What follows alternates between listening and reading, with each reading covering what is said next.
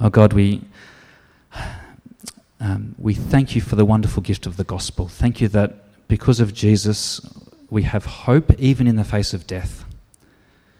Thank you that the gospel is not something that we need to be unsure of. Thank you that we can have certainty because of the eyewitness testimony of the apostles. And thank you that as we read this passage from 1 John, thank you that we can know that you are speaking to us. So we pray for hearts that are ready to receive your word. Please soften us before your throne of grace. And we pray for Jack too as he comes to preach. Give him the words to say to encourage our hearts and to spur us on. And we pray that for your glory in Jesus' name. Amen. 1 John 1, ending in chapter 2, verse 2. That which was from the beginning, which we have heard, which we have seen with our eyes, which we have looked at and our hands have touched, this we proclaim concerning the word of life. The life appeared. We have seen it and testify to it. And we proclaim to you the eternal life, which was with the Father and has appeared to us. We proclaim to you what we have seen and heard, so that you also may have fellowship with us. And our fellowship is with the Father and with his Son, Jesus Christ. We write this to make our joy complete. This is the message we have heard from him and declare to you. God is light. In him there is no darkness at all. If we claim to have fellowship with him and yet walk in the darkness, we lie and do not live out the truth. But if we walk in the light, as he is in the light, we have fellowship with one another, and the blood of Jesus, his Son, purifies us from all sin. If we claim to be without sin, we deceive ourselves, and the truth is not in us. If we confess our sins, he is faithful and just and will forgive us our sins and purify us from all unrighteousness. If we claim we have not sinned, we make him out to be a liar, and his word is not in us. My dear children, I write this to you so that you will not sin. But if anybody does sin, we have an advocate with the Father, Jesus Christ, the righteous one.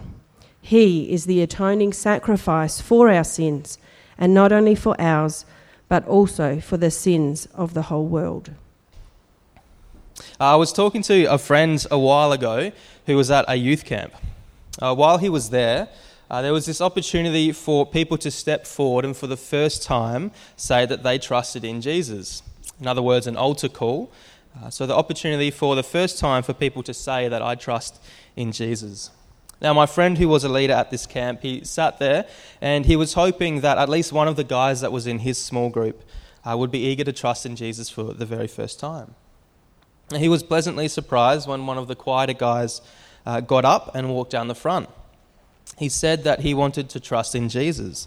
And the room full of people celebrated with him and they prayed for him. Now, my friend, understandably, was very happy about this. And after the service had finished and they were back in their small groups, my friend went up to him and he just said, "Look, I'm so excited that you've made this decision.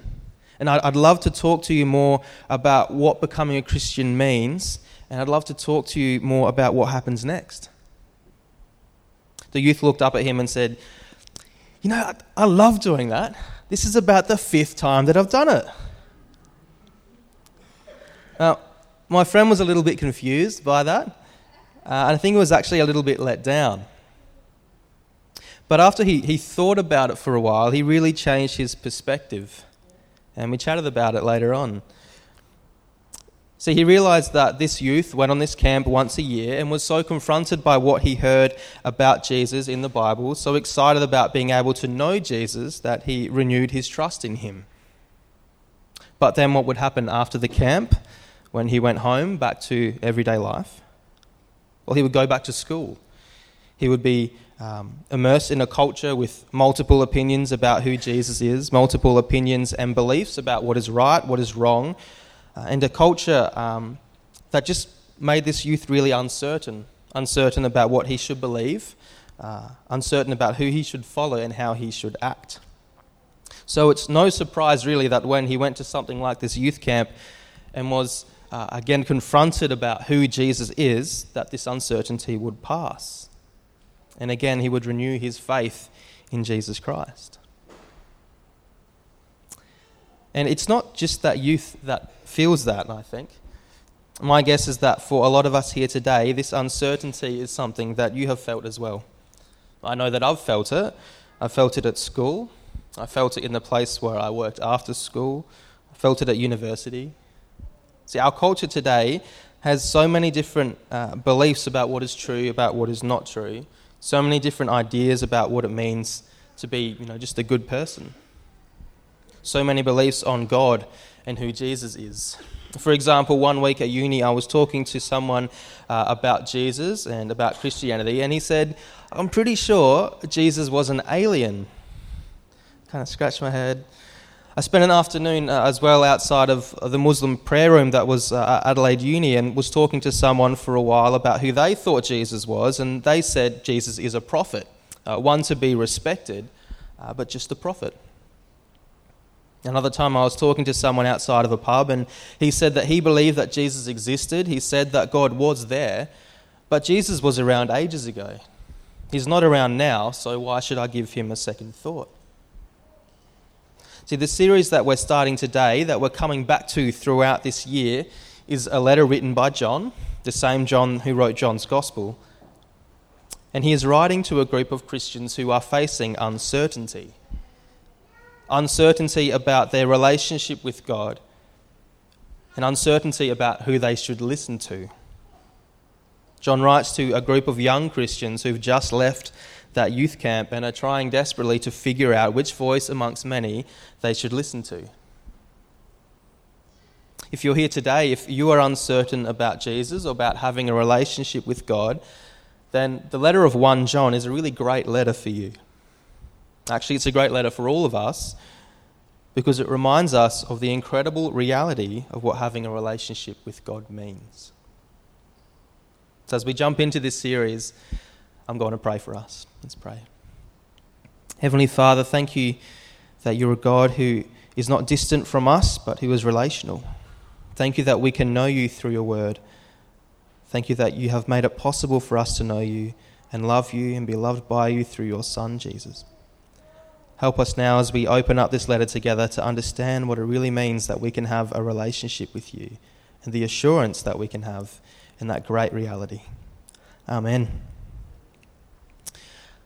Well, point 1 in your outlines, if you're following along in your outlines, we learn about what was proclaimed by John and also by many others.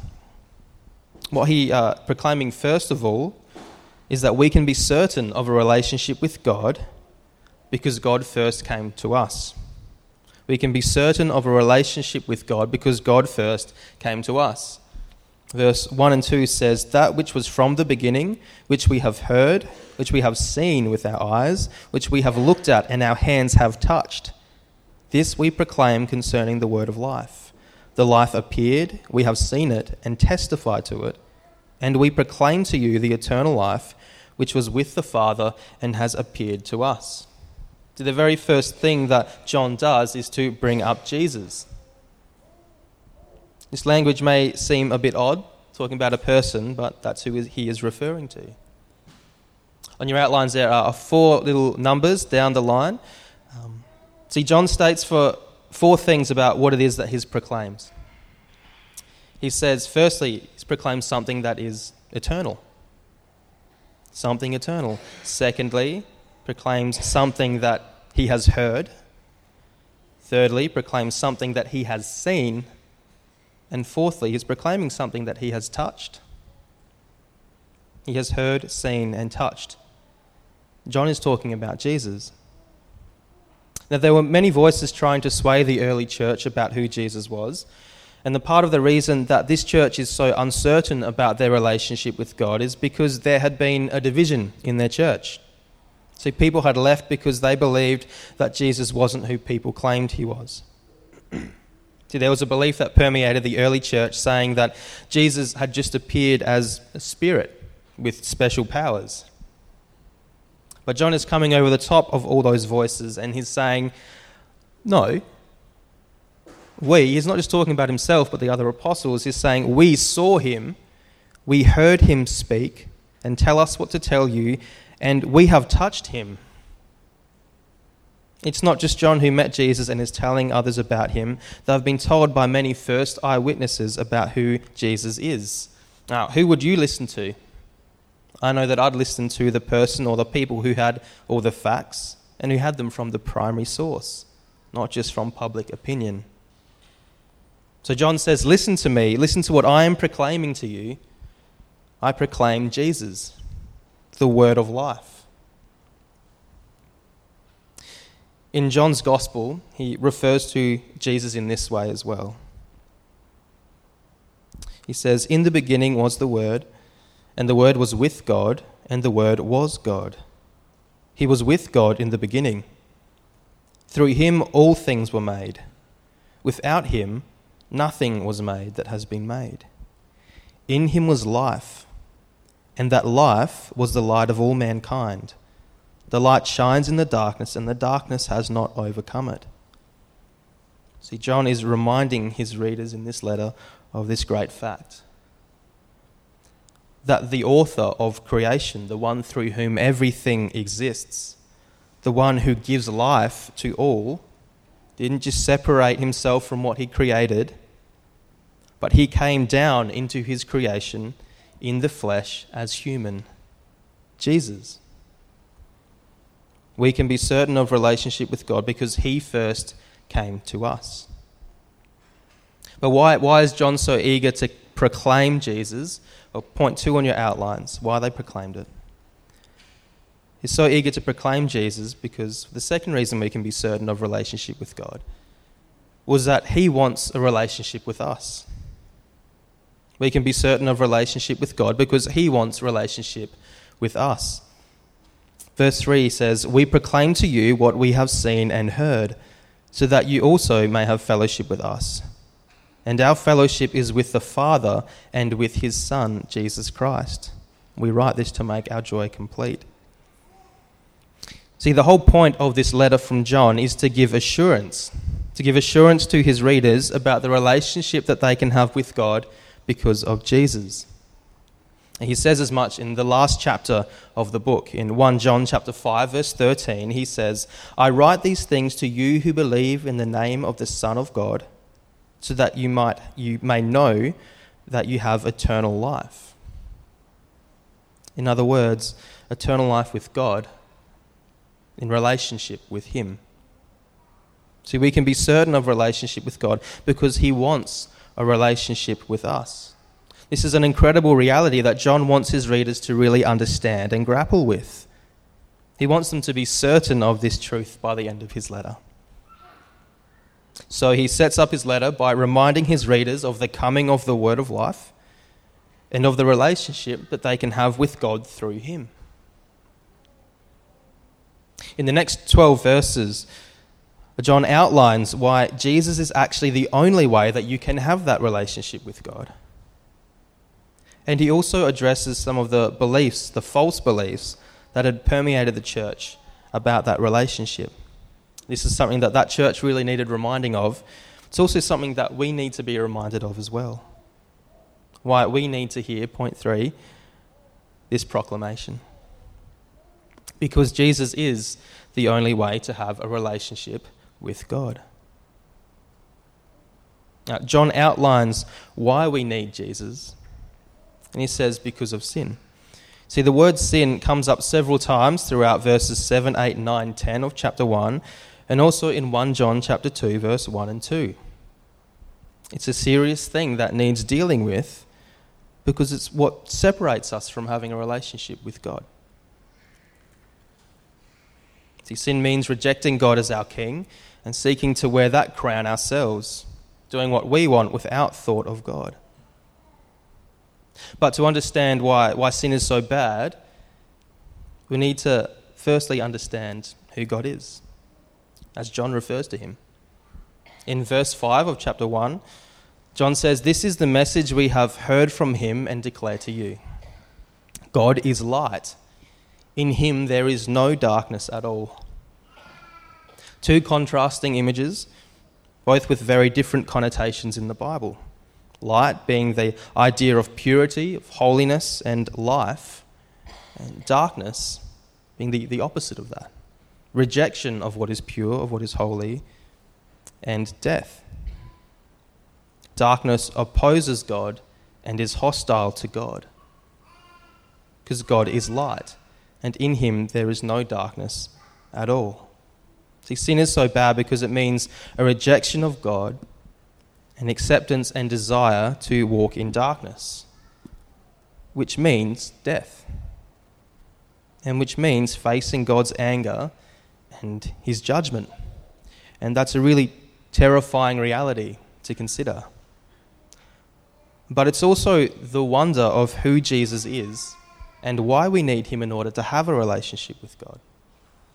To the last couple of verses of our reading this morning, in 1 John chapter 2, verse 1 to 2, it says that Jesus is the atoning sacrifice for sin.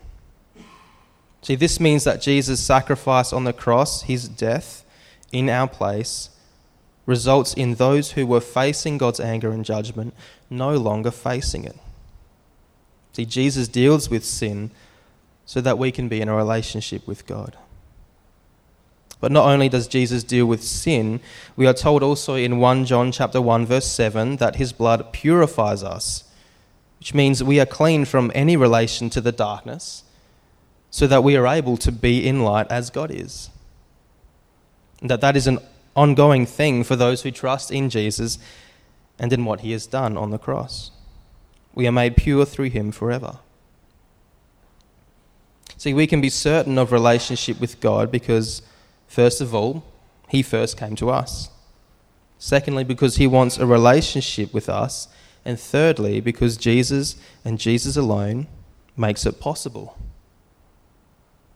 Notice how God does everything so that we can have that relationship with him. And as of this, we don't really contribute anything, do we? Jesus and Jesus alone makes it possible for us to have a relationship with God.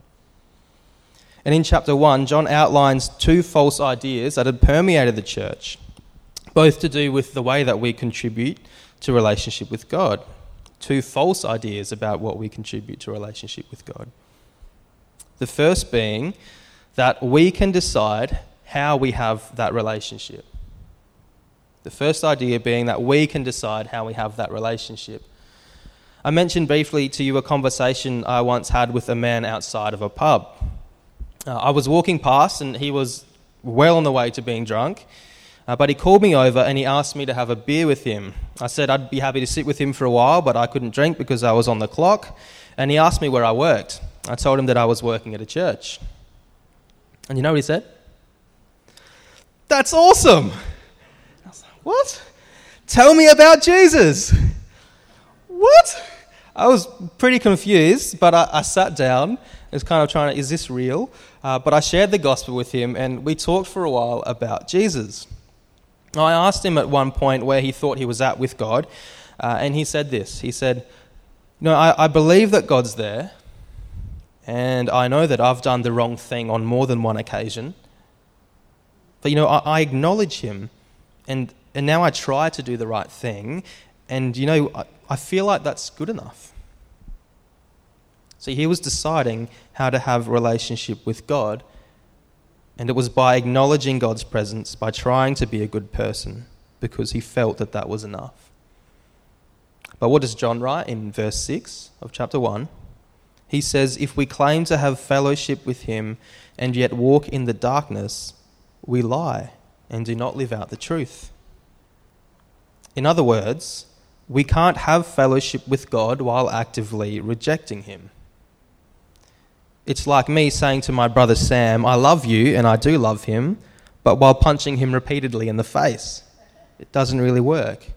See, we can't have fellowship with God while actively rejecting him. Our society places a lot of value on feelings, doesn't it? If I feel like this is okay and it's going to feel good and doesn't harm me, I think I should be able to do it. I feel like I'm doing the right thing, so therefore it must be right. But to use my brother as an example again, sorry Sam, if my brother were annoying me and it did feel right to punch him repeatedly, is that the right thing to do? Of course not. It's a silly example, but I think it makes my point. See, if we act according to our feelings alone, then we are claiming to have the power to, by virtue of responding according to our feelings, know what is right and wrong, ultimately. But feelings change. So how can they be the correct measure? If you claim to know right and act on that feeling, for example, saying, I think God exists and I try to do the right thing and I feel like that's enough, but your only reason for that is based on what you feel is right and no other fact. Well, John here is saying that you are actually deceiving yourself because you can't have fellowship with God by deciding how on your own terms. God wants a relationship with you. He doesn't want to be ignored and he doesn't want to be rejected. Verse 7, John goes on, but if we walk in the light as he is in the light, we have fellowship with one another, and the blood of Jesus, his son, purifies us from all sin. John is saying if you claim to be in a relationship with God, then you live that out. You live your life with your heart turned towards God and not towards those things that God opposes, which isn't a single day exercise, it's life, seeking to live in relationship with God and not turning from him. Now, John goes into great detail about what it does look like to walk in the light later on in the letter. We'll be returning to this. He takes great pains to show you how walking in the light is characterized by love. First and foremost, that it's actually a response to God's incredible love for us. In response, we love God and we love our neighbour. See, if you claim to be in a relationship with God, then live that relationship out. Now, we have to notice, and this is a really important thing for us to understand, that John does not write, but if we walk in the light as he is in the light and do not sin, we have fellowship with one another. See, walking in the light does not mean never sinning. And this is a really important thing for us to understand. See, the only way, we've heard already, that we can have relationship with God is through Jesus. But it's not because we earn Jesus' favour. See, if you read verse 7, we could easily misunderstand it to mean that when we do the right thing, then Jesus' blood purifies us. But that's actually a gospel of works, and it's not what John is saying at all. See, what he's saying is that as you seek to be in the light, as God is in the light, it's actually Jesus that makes that possible, because his blood makes you pure as God is pure. Jesus calls us to walk in the light not because of what we can earn by it, but because of what we already have in Jesus. And if you truly understand what Jesus has done for you, turning to God and wanting to live in relationship with him is really the only response you'll want to have. See, we don't contribute to earning God's favour.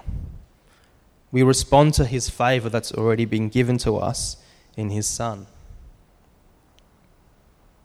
The second false idea that permeated the church was that there were people who claimed to be without sin. There were people who claimed to be without sin. But there are two problems with this idea that John raises. The first is this. Firstly, if you claim to be without sin, then you deny responsibility for your actions. Verse 8 says, if we claim to be without sin, we deceive ourselves and the truth is not in us.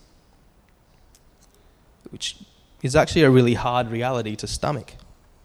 Because what John is writing here is that there is not one person in this room who can say that they have not sinned, who can say that they have not actively rejected God in their life. That's confronting. A belief that was on the rise in the early church was one called Gnosticism. Gnosticism claims that the body is evil, but that the spirit is pure. This meant that when they did the wrong thing, it wasn't actually their fault.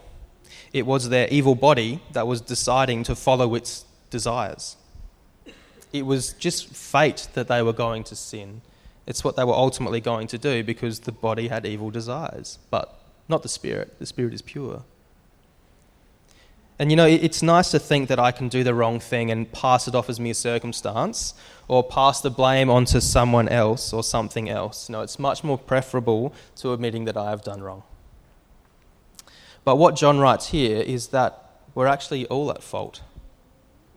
It's not mere circumstance. It's not fate. It's a conscious rejection of God. If you sin, which John has just told us we all do, then it's your fault and no one else's. And it's confronting. But it's also what shows us just how incredible God is. So we find out something incredible about God and about our relationship with Him. It's that God doesn't shy away from us. I was about 6 years old when we went to North Queensland to visit family. We went to my auntie's house and she has some cattle in her backyard. I was with my cousins. It was a really muddy and wet kind of day and their backyard was just completely covered in mud. And when I say covered in mud, I mean you couldn't take a step without kind of slipping and sliding. You have to watch every step that you take.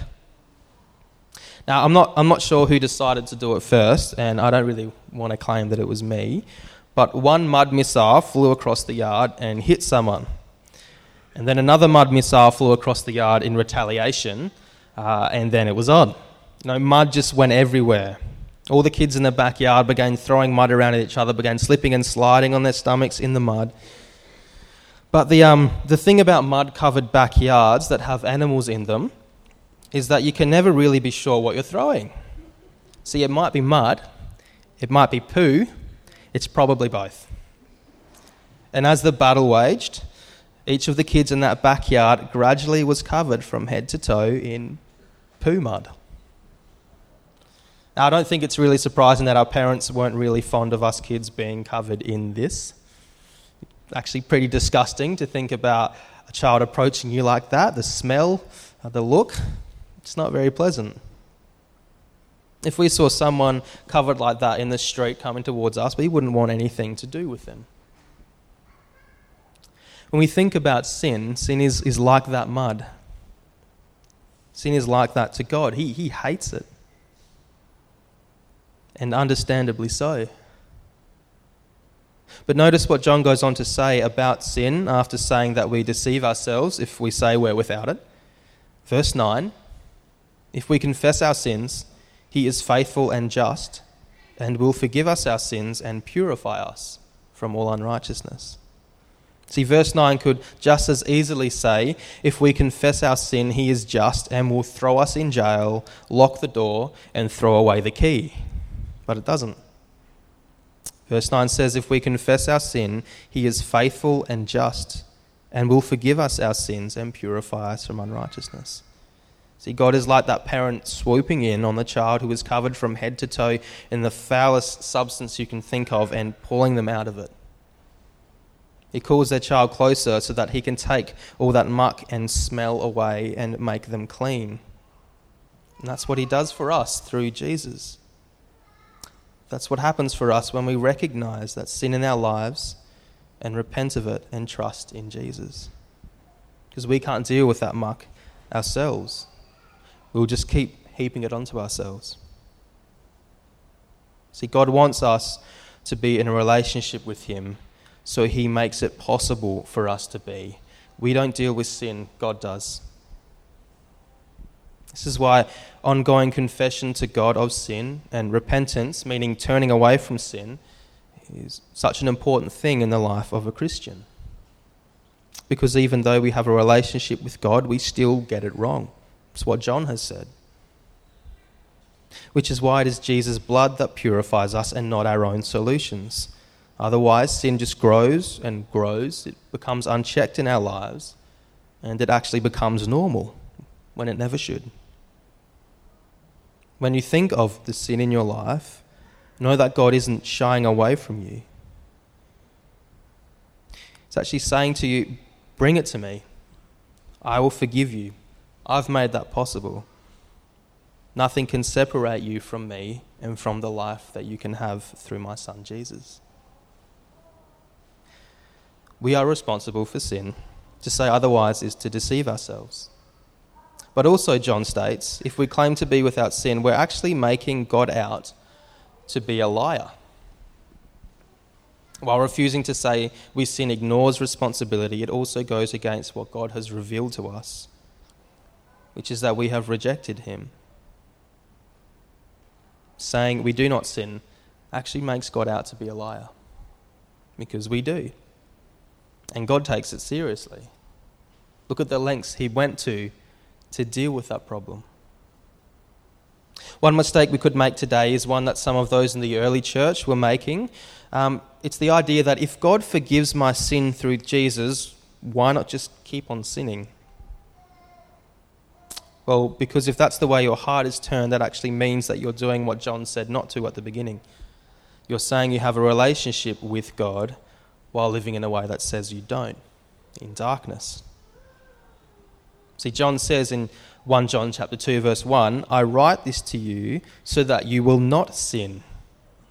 John urges his readers not to give in to the voices around them that are saying, give in to your feelings, give in to your desires, do what you want. He's saying don't give in to that temptation to reject God and follow the things that are in opposition to him. Rather, be reminded again of the amazing reality. Be reminded of what you can be certain you have in Christ. Life. Relationship with God. God has done everything to make this possible. Point 4. He goes on in verse 1. But if anybody does sin, we have an advocate with the Father, Jesus Christ, the righteous one. He is the atoning sacrifice for our sins, and not only for ours, but also for the sins of the whole world. See, Jesus paid the price for sin once and for all on the cross. He turned aside God's anger and judgment toward us, so that for those who believe in his name, their sin is no longer counted. And we're told that Jesus is advocating on our behalf even now. Now, of course, there's no way of knowing what Jesus says on our behalf as our advocate. But imagine Jesus sitting next to the Father.